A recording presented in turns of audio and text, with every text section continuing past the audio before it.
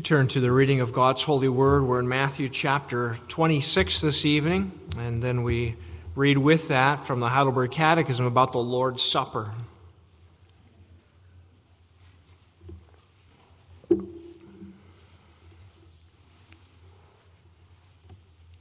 Matthew 26, we read about the institution of the Lord's Supper at the end of our scripture reading here. We're going to read the first 30 verses of Matthew 26, beginning at verse 1, God's holy word. Now it came to pass when Jesus had finished all these sayings that he said to his disciples, "You know that after 2 days is the Passover, and the Son of Man will be delivered up to be crucified."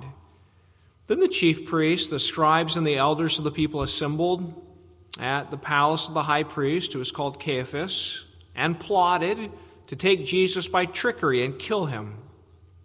But they said, "Not during the feast, lest there be an uproar among the people." And when Jesus was in Bethany at the house of Simon the leper, a woman came to him having an alabaster flask of very costly, fragrant oil, and she poured it on his head as he sat at the table. But when his disciples saw it, they were indignant, saying, "Why this waste? For this fragrant oil might have been sold for much and given to the poor." But when Jesus was aware of it, he said to them, "Why do you trouble the woman? For she has done a good work for me. For you have the poor with you always, but me you do not have always. For in pouring this fragrant oil on my body, she did it for my burial. Assuredly, I say to you, wherever this gospel is preached in the whole world, what this woman has done will also be told as a memorial to her." Then one of the 12, called Judas Iscariot, went to the chief priests and said, "What are you willing to give me if I deliver him to you?" And they counted out to him 30 pieces of silver. So from that time he sought opportunity to betray him. Now on the first day of the feast of the unleavened bread, the disciples came to Jesus, saying to him, "Where do you want us to prepare for you to eat the Passover?" And he said to them, "Go into the city to a certain man and say to him, 'The teacher says, my time is at hand. I will keep the Passover at your house with my disciples.'" So the disciples did as Jesus had directed them, and they prepared the Passover. When evening had come, he sat down with the 12. Now as they were eating, he said, "Assuredly I say to you, one of you will betray me." And they were exceedingly sorrowful. And each of them began to say to him, "Lord, is it I?" He answered and said, "He who dipped his hand with me in the dish will betray me. The Son of Man indeed goes just as it is written of him, but woe to that man by whom the Son of Man is betrayed. It would have been good for that man if he had not been born." Then Judas, who was betraying him, answered and said, "Rabbi, is it I?" He said to him, "You have said it." And as they were eating, Jesus took bread, blessed and broke it, and gave it to the disciples, and said, "Take, eat, this is my body." Then he took the cup and gave thanks and gave it to them, saying, "Drink from it, all of you. For this is my blood of the new covenant, which is shed for many for the remission of sins. But I say to you, I will not drink of this fruit of the vine from now on until that day when I drink it new with you in my Father's kingdom." And when they had sung a hymn, they went out to the Mount of Olives. God's holy word. If you take out the Forms and Prayers book and the seat in front of you and turn to page 230, you'll see we're moving on in our study here from baptism to the Lord's Supper. If you're visiting with us tonight, the Heidelberg Catechism it's a question and answer format of teaching. It's one of the confessions that we use in the church here. It was written in the 1500s, but the truth in it is based on God's Word, and so it's continually true and relevant. And we're up to page 230 to questions and answers 75, 76, and 77. Question 75 asks, how does the Holy Supper remind and assure you that you share in Christ's one sacrifice on the cross and in all his benefits. It answers in this way: Christ has commanded me and all believers to eat this broken bread and to drink this cup in remembrance of him. With this command comes these promises. First, as surely as I see with my eyes the bread of the Lord broken for me and the cup shared with me, so surely his body was offered and broken for me, and his blood poured out for me on the cross. Second, as surely as I receive from the hand of him who serves and taste with my mouth the bread and cup of the Lord, given me as sure signs of Christ's body and blood, so surely he nourishes and refreshes my soul for eternal life with his crucified body and poured out blood. Question 76 then asks, what does it mean to eat the crucified body of Christ and to drink his poured out blood? It means to accept with a believing heart the entire suffering and death of Christ, and in this way to receive forgiveness of sins and eternal life. But it means more. Through the Holy Spirit who lives both in Christ and in us, we are united more and more to Christ's blessed body. And so although he is in heaven and we are on earth, we are flesh of his flesh and bone of his bone. And we forever live on and are governed by one Spirit, as the members of our body are by one soul. And finally, on the next page, question 77, where does Christ promise to nourish and refresh believers with his body and blood as surely as they eat this broken bread and drink this cup?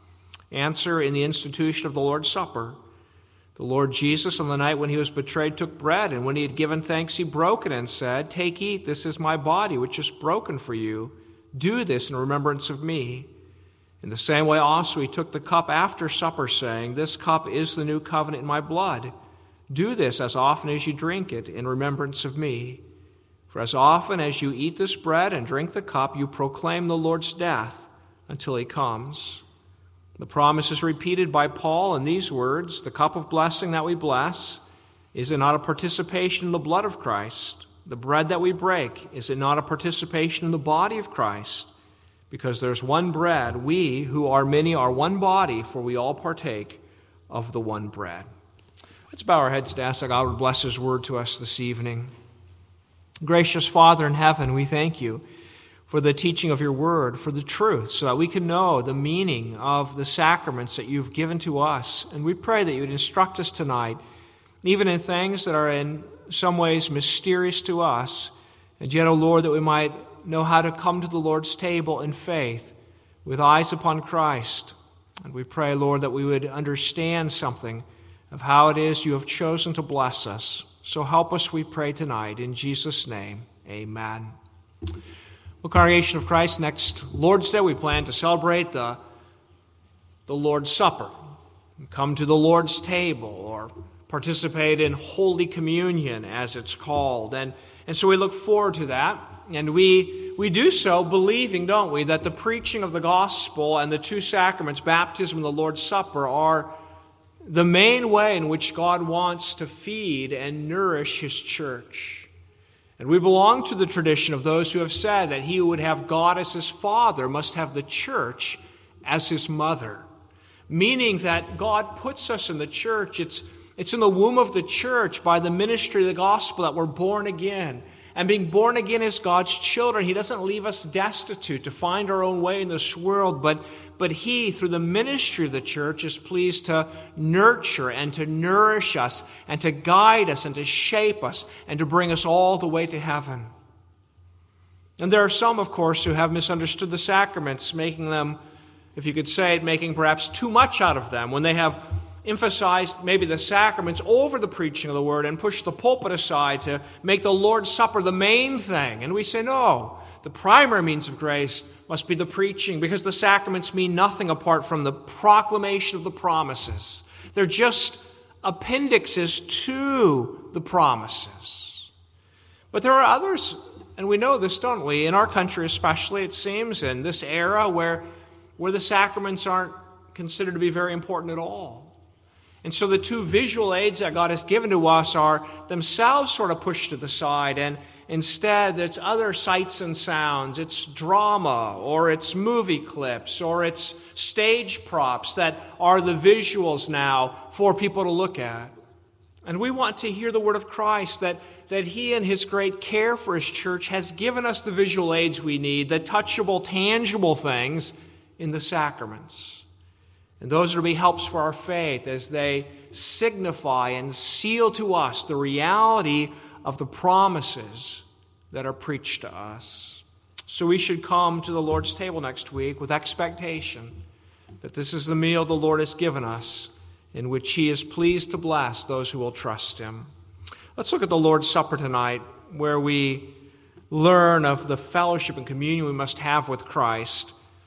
And we must have that communion with Christ in three places tonight: at His appointment, at His cross, and at His table. I'll explain those to you, but three ways, or three things that we might use to remember what the sacrament is all about: that we commune with Christ at His appointment, number one; at His cross, number two; and at His table, number three. Well, first of all, when I say we have to commune with Christ at His appointment, we're saying that the Lord's Supper is meaningful because Christ appointed it. Christ gave it to us. Christ instituted it. This Lord's Supper is not something that we came up with. It's what Jesus Christ gave to us. In the Catechism, we confess in answer 75 that Christ has commanded me and all believers to eat and to drink. Not only is the sacrament all about Jesus, about His broken body and shed blood, but the sacrament is provided by Christ. And that's worthy of our attention because the value of the Lord's Supper is proportionate to the one who's given it to us. And the one who's given to us is our Lord and our Savior. And if ever we come to the Lord's Supper and we think to ourselves, I don't know if there's much to this, I don't know if we should really make much of it, we should really just go back to the gospel accounts and see where it was that Christ instituted this meal. It is a most wonderful thing to see, isn't it? That Christ appointed the Lord's Supper on the eve of His death, right? Jesus Christ, knowing the agonies that awaited Him, knowing that He would suffer the wrath and curse of God, knowing that He'd be cast out and forsaken of God, and all of this weighing down on Him, yet Jesus Christ has His eye upon His people and appoints this meal. Jesus Christ doesn't just go to the cross to fulfill His assignment, to die for us, but He considers His assignment also to bring us to faith and to nurture us in that faith. Jesus' heart in Matthew 26 is no doubt heavy. The agony of the cruel cross, the terror of being cut off from God. And yet He so loves His sheep that He appoints here. In the middle of it all, He suppresses His pain in order to institute this meal. Reminds me in some ways about the mother I heard of. One pastor talking about the mother who was dying when her children were young. And she called each one to her bedside, took hold of each one and said, I want to see you in heaven. She sought to minister to them. She, in her dying moments, had her eyes not just upon her circumstance and upon her pain, but upon her little ones. And yet, for a Christian mother, it's a great comfort to know, isn't it, that what she could not do, Christ can do. On the eve of His death, He not only gives this institution of the Lord's Supper, but He furnishes a table for His people to be fed throughout the ages. What we plan to celebrate next week is the very thing that Christ was appointing for us here in this passage. Jesus stooping down to provide for His sheep. And so we see a Savior full of love for His people. He's not indifferent, but He's the sympathetic high priest. And by appointing this meal, He's assuming His guardianship of our souls, isn't He? He's taking His rightful place over us as our Lord and our Master and our Shepherd. He's saying, it's my task to feed you and to keep you and to get you to heaven, and I'm going to do that. And we're called to appreciate that about the Lord's Supper. that Jesus has taken responsibility for our souls. He is the shepherd who makes us lie down in green pastures, who leads us beside the still waters, who restores our souls, who prepares a table for us in the presence of our enemies, and who will pursue us with his goodness all the way till we dwell in the house of the Lord forever. So we know, brothers and sisters, that because Christ instituted the meal, and because he instituted the Lord's Supper on the eve of his death, that it matters, that the Lord's Supper matters. It's not a meaningless or worthless token, but it's a perpetual ordinance given to his church to celebrate and to be fed till we see Jesus' face, until he returns. He's a good Lord. He's a good master. He's a good shepherd. And he says, do this in remembrance of me. It's a command. We commune with Christ at his appointment because he commands us. He doesn't leave it up to us as believers to say, well, I don't know if I should come or not come. I don't know if it matters or doesn't matter. He who's taken responsibility for our souls has said, come and eat and live. So if we're not right with a brother or sister and we say, well, I can't come because I'm not right, Jesus says, get right. Humble yourself and go confess your sin and get right and come. Or if we're walking in sin tonight, we're living in sin, and we know that I should not come. I'm not living for the Lord. I haven't given up my sin. Christ says, give up your sin, repent, and come. It's a command. Or if we say to ourselves, well, I believe, but my faith is so weak, I need to get a better faith, and then come, Jesus says, no. The table is for those who are weak in faith, that you might be strengthened. Come. This is the calling. We've been considering the past week's baptism. Baptism is a little different sacrament, isn't it? It's a one-time sacrament because it signifies to us regeneration, being united with Christ, which happens one time. So we are baptized but one time. But the Lord's Supper signifies and seals the feeding of our souls, and we need that through our whole pilgrim journey. And so Christ says, come. In all of his love and tender care for his people, he's appointed a feast for us to be fed. So we commune with Christ at his appointment. Notice, secondly, tonight we commune with Christ at his cross. We commune with Christ at his cross. The elements of the Lord's Supper are bread and wine. And what are they pointing to? That's the nature of sacraments. They, by a physical, visible element, water, bread and wine, they point to something. What do the bread and wine point to? Well, they point to the cross of Jesus, to the broken body and shed blood of Jesus. And it's a wonderful thing, isn't it? The cross of Jesus can seem so distant and so far from our lives, but when we hold that bread, when we feel it in our mouth, when we taste that wine, the cross of Jesus has never seemed more real.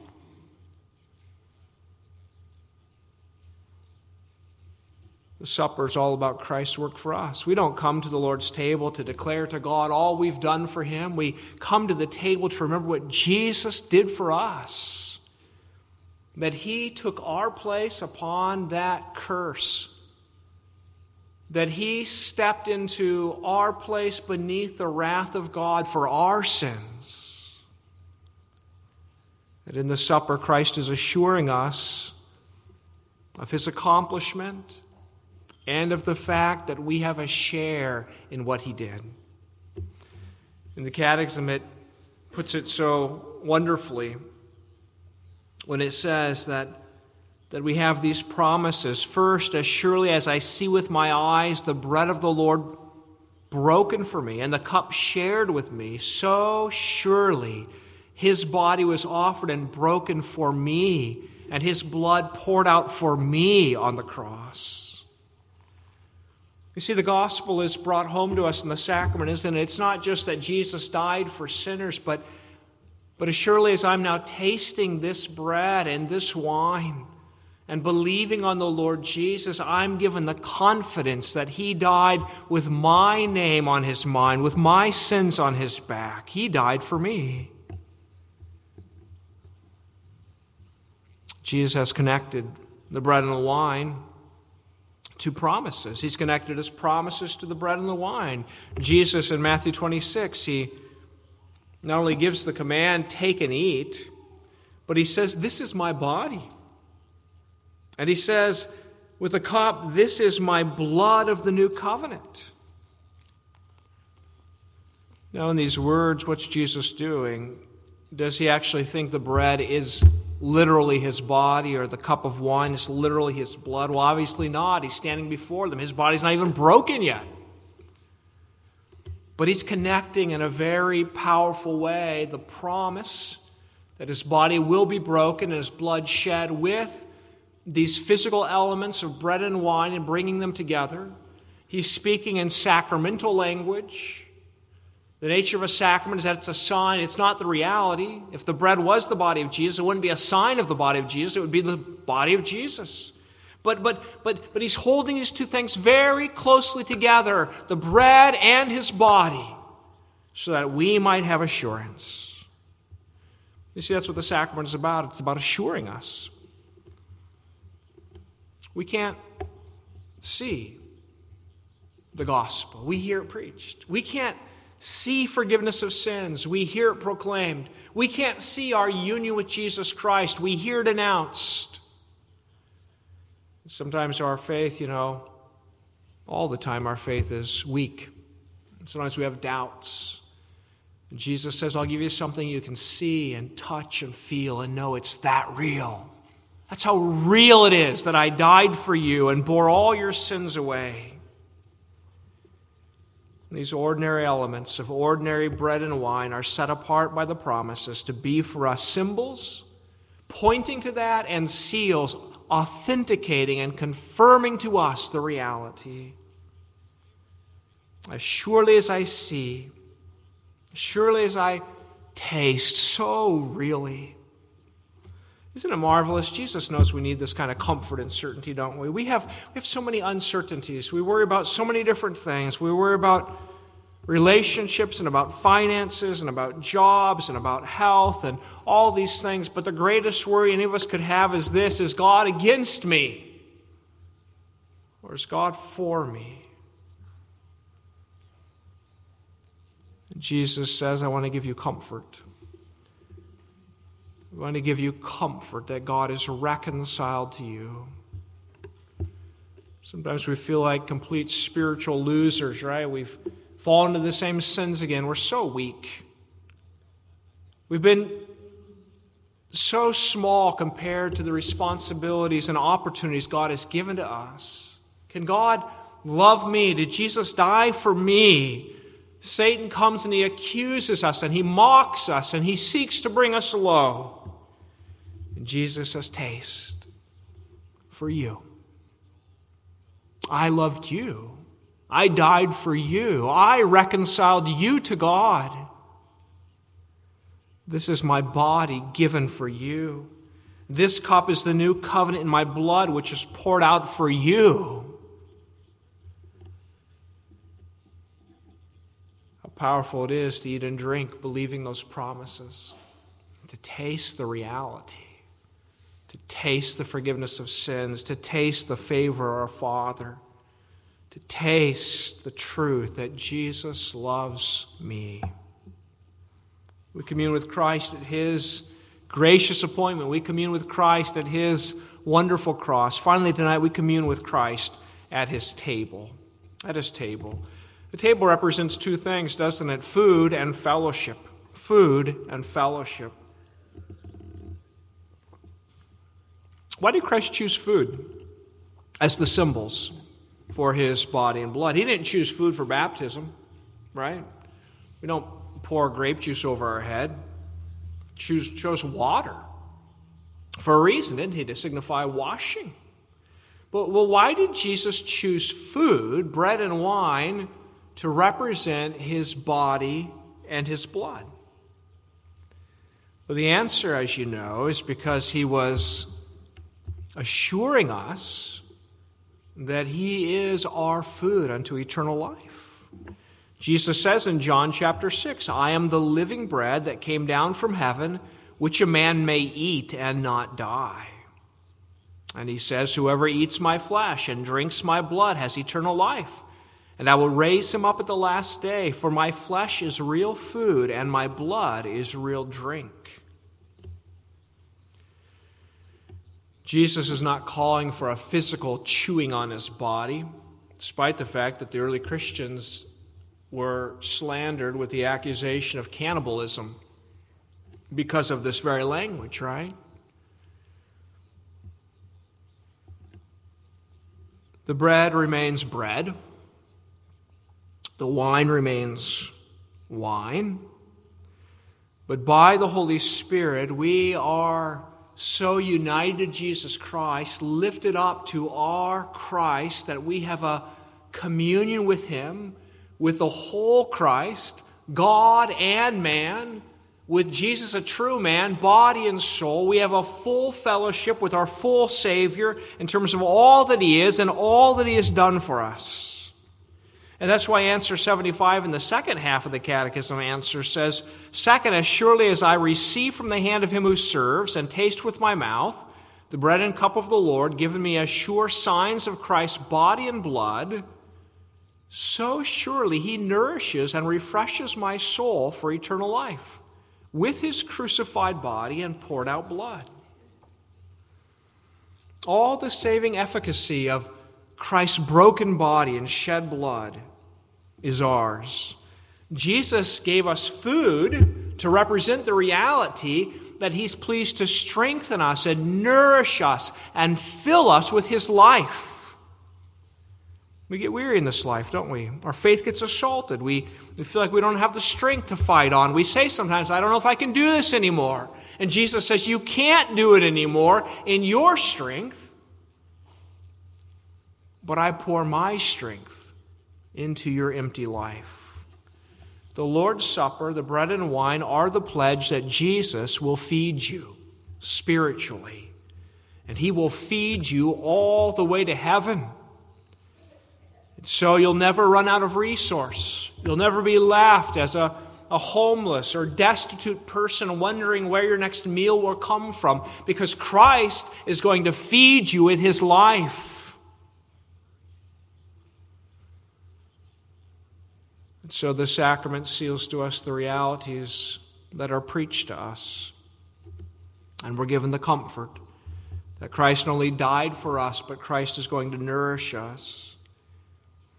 The table signifies food, but it also signifies fellowship. Where Jesus instituted this Lord's Supper was at the Passover. And Passover was an annual feast, right? God's people remembered how they did not suffer the wrath of the angel of death, but the angel passed over them and they were saved. And here Christ is celebrating the Passover with his disciples. He's enjoying a meal with them, a fellowship with them, a covenant meal. And in the intimacy of this friendship with them, Jesus institutes the Lord's Supper as a covenant meal. Now, we talk a lot about the covenant, right? The covenant is that rich relationship between God and his people, in which he said, I will be your God, you'll be my people. God made promises of blessings, and he put upon us obligations to respond in faith. And in Matthew 26, Jesus says, for this is my blood of the new covenant, which is shed for many for the remission of sins. Now, the new covenant was prophesied by Jeremiah, chapter 31. God said, I'm going to make a new covenant with my people. And he said, Jeremiah 31, verse 32, it will not be like the covenant I made with their forefathers when I took them by the hand to lead them out of Egypt, because they broke my covenant, though I was a husband to them, declares the Lord. This is the covenant I will make with the house of Israel after that time, declares the Lord. I will put my law in their minds and write it on their hearts. I will be their God, and they will be my people. God's people in the Old Testament broke covenant with the Lord, didn't they? And God's saying, I'm going to do something more for you. I'm going to pour out my Spirit in a richer manner. I'm going to give you more. Christ is going to come. But the new covenant is just the fulfillment of the old covenant, right? It's not that God switches to plan B, but it's that he now sends his Son to bring to fulfillment the things proclaimed. And in those words of Jeremiah 31, God says they broke covenant, though God was a husband to them. Though God was a husband to them. That's interesting as you read in the Heidelberg Catechism in answer 76, that in the supper we are united to Christ, united more and more to Christ's blessed body. It says, and so although he is in heaven and we are on earth, we are flesh of his flesh and bone of his bone. Where does that language come from? Well, it's taken up in Ephesians 5 to speak of the marriage between Christ and his church. But it came originally, didn't it, from Genesis when God gave the man, he created for the man a woman. And he sang, this at last, bone of my bone, flesh of my flesh. And then it's taken up in Ephesians to describe the great union between Christ and his church. And now it's spoken of here in terms of the Lord's Supper, because the Lord's Supper is the feast of that covenantal union between Christ and his people. Something glorious is happening in the Lord's Supper. That's what we believe. That as we eat and drink in faith, the bread that's just bread and the wine that's just wine, yet as we eat and drink in faith, believing the sure promises of Jesus, there is a spiritual communion that goes on. We are lifted, as it were, up to heaven. Christ comes down, as it were, to us. There is a bond made by the Holy Spirit in which we commune with the Lord Jesus Christ. And we are bone of bone and flesh of flesh. We are closer than any husband or wife are. Our bond with the Lord Jesus is more real than any physical, emotional connection between any husband or wife. We, in a glorious and mysterious way, are united with our Savior, and we truly commune with him. And our tired and hungry souls are refreshed and renewed, and we are strengthened and enlivened with his life. And he pours out his love and grace upon us.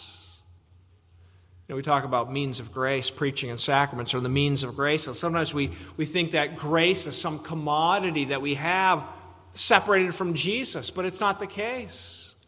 Grace is what's enjoyed in fellowship with Christ. And we have fellowship with Jesus, not just with the riches of his salvation, but we have fellowship with the Christ himself. And so we come to the table with expectancy that something most glorious is happening. That Jesus Christ, the host, is present. That he is pleased by his Spirit to communicate himself to us.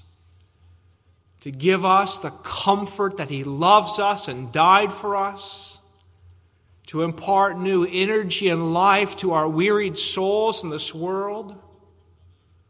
To drive away the doubts and the accusations of the evil one, and to fill us with confidence again that Jesus bore it all for me. All my sin is taken away. I'm completely reconciled to God, and I will have everything I need until the day I see Christ's face, because he will never let go of me. What a wonderful thing it is. That's a table. It's not an altar. It's not a re-sacrificing of Jesus again. But it's the benefit of Christ's once for all death being communicated to us. What a gift our Savior gives us. And how he is pleased to give us all that we need. Will you take Christ at his word? Will you hear the appointment he gives to you? Will you humble yourself and say, I'm a needy sinner. I have no life in myself. I have no righteousness that can stand before God. But I hear the summons of the Savior. I see what he's appointed. And in repentance and faith, I will come. And I will eat. And I will drink. And I will live. Amen. Our Father in heaven, we thank you for our Lord Jesus, for his abundant love for his church. Oh Lord, we're overwhelmed with his great care that he, even in his preparations of death, was so concerned with his flock that he would appoint for us a meal that would be for us life throughout the course of our earthly sojourn. And we pray, Lord, that you would give us the humility and grace we need to take Christ at his word, and not to be distracted and to try to substitute man's inventions for the gifts that Christ has given. And we pray, God, that you would bring us next week to eat and drink, and to eat and drink in faith, and eating and drinking in faith to take hold of and to enjoy all the riches that you spread upon the table for us. Hear our prayer, God, we pray. In Jesus' name, amen.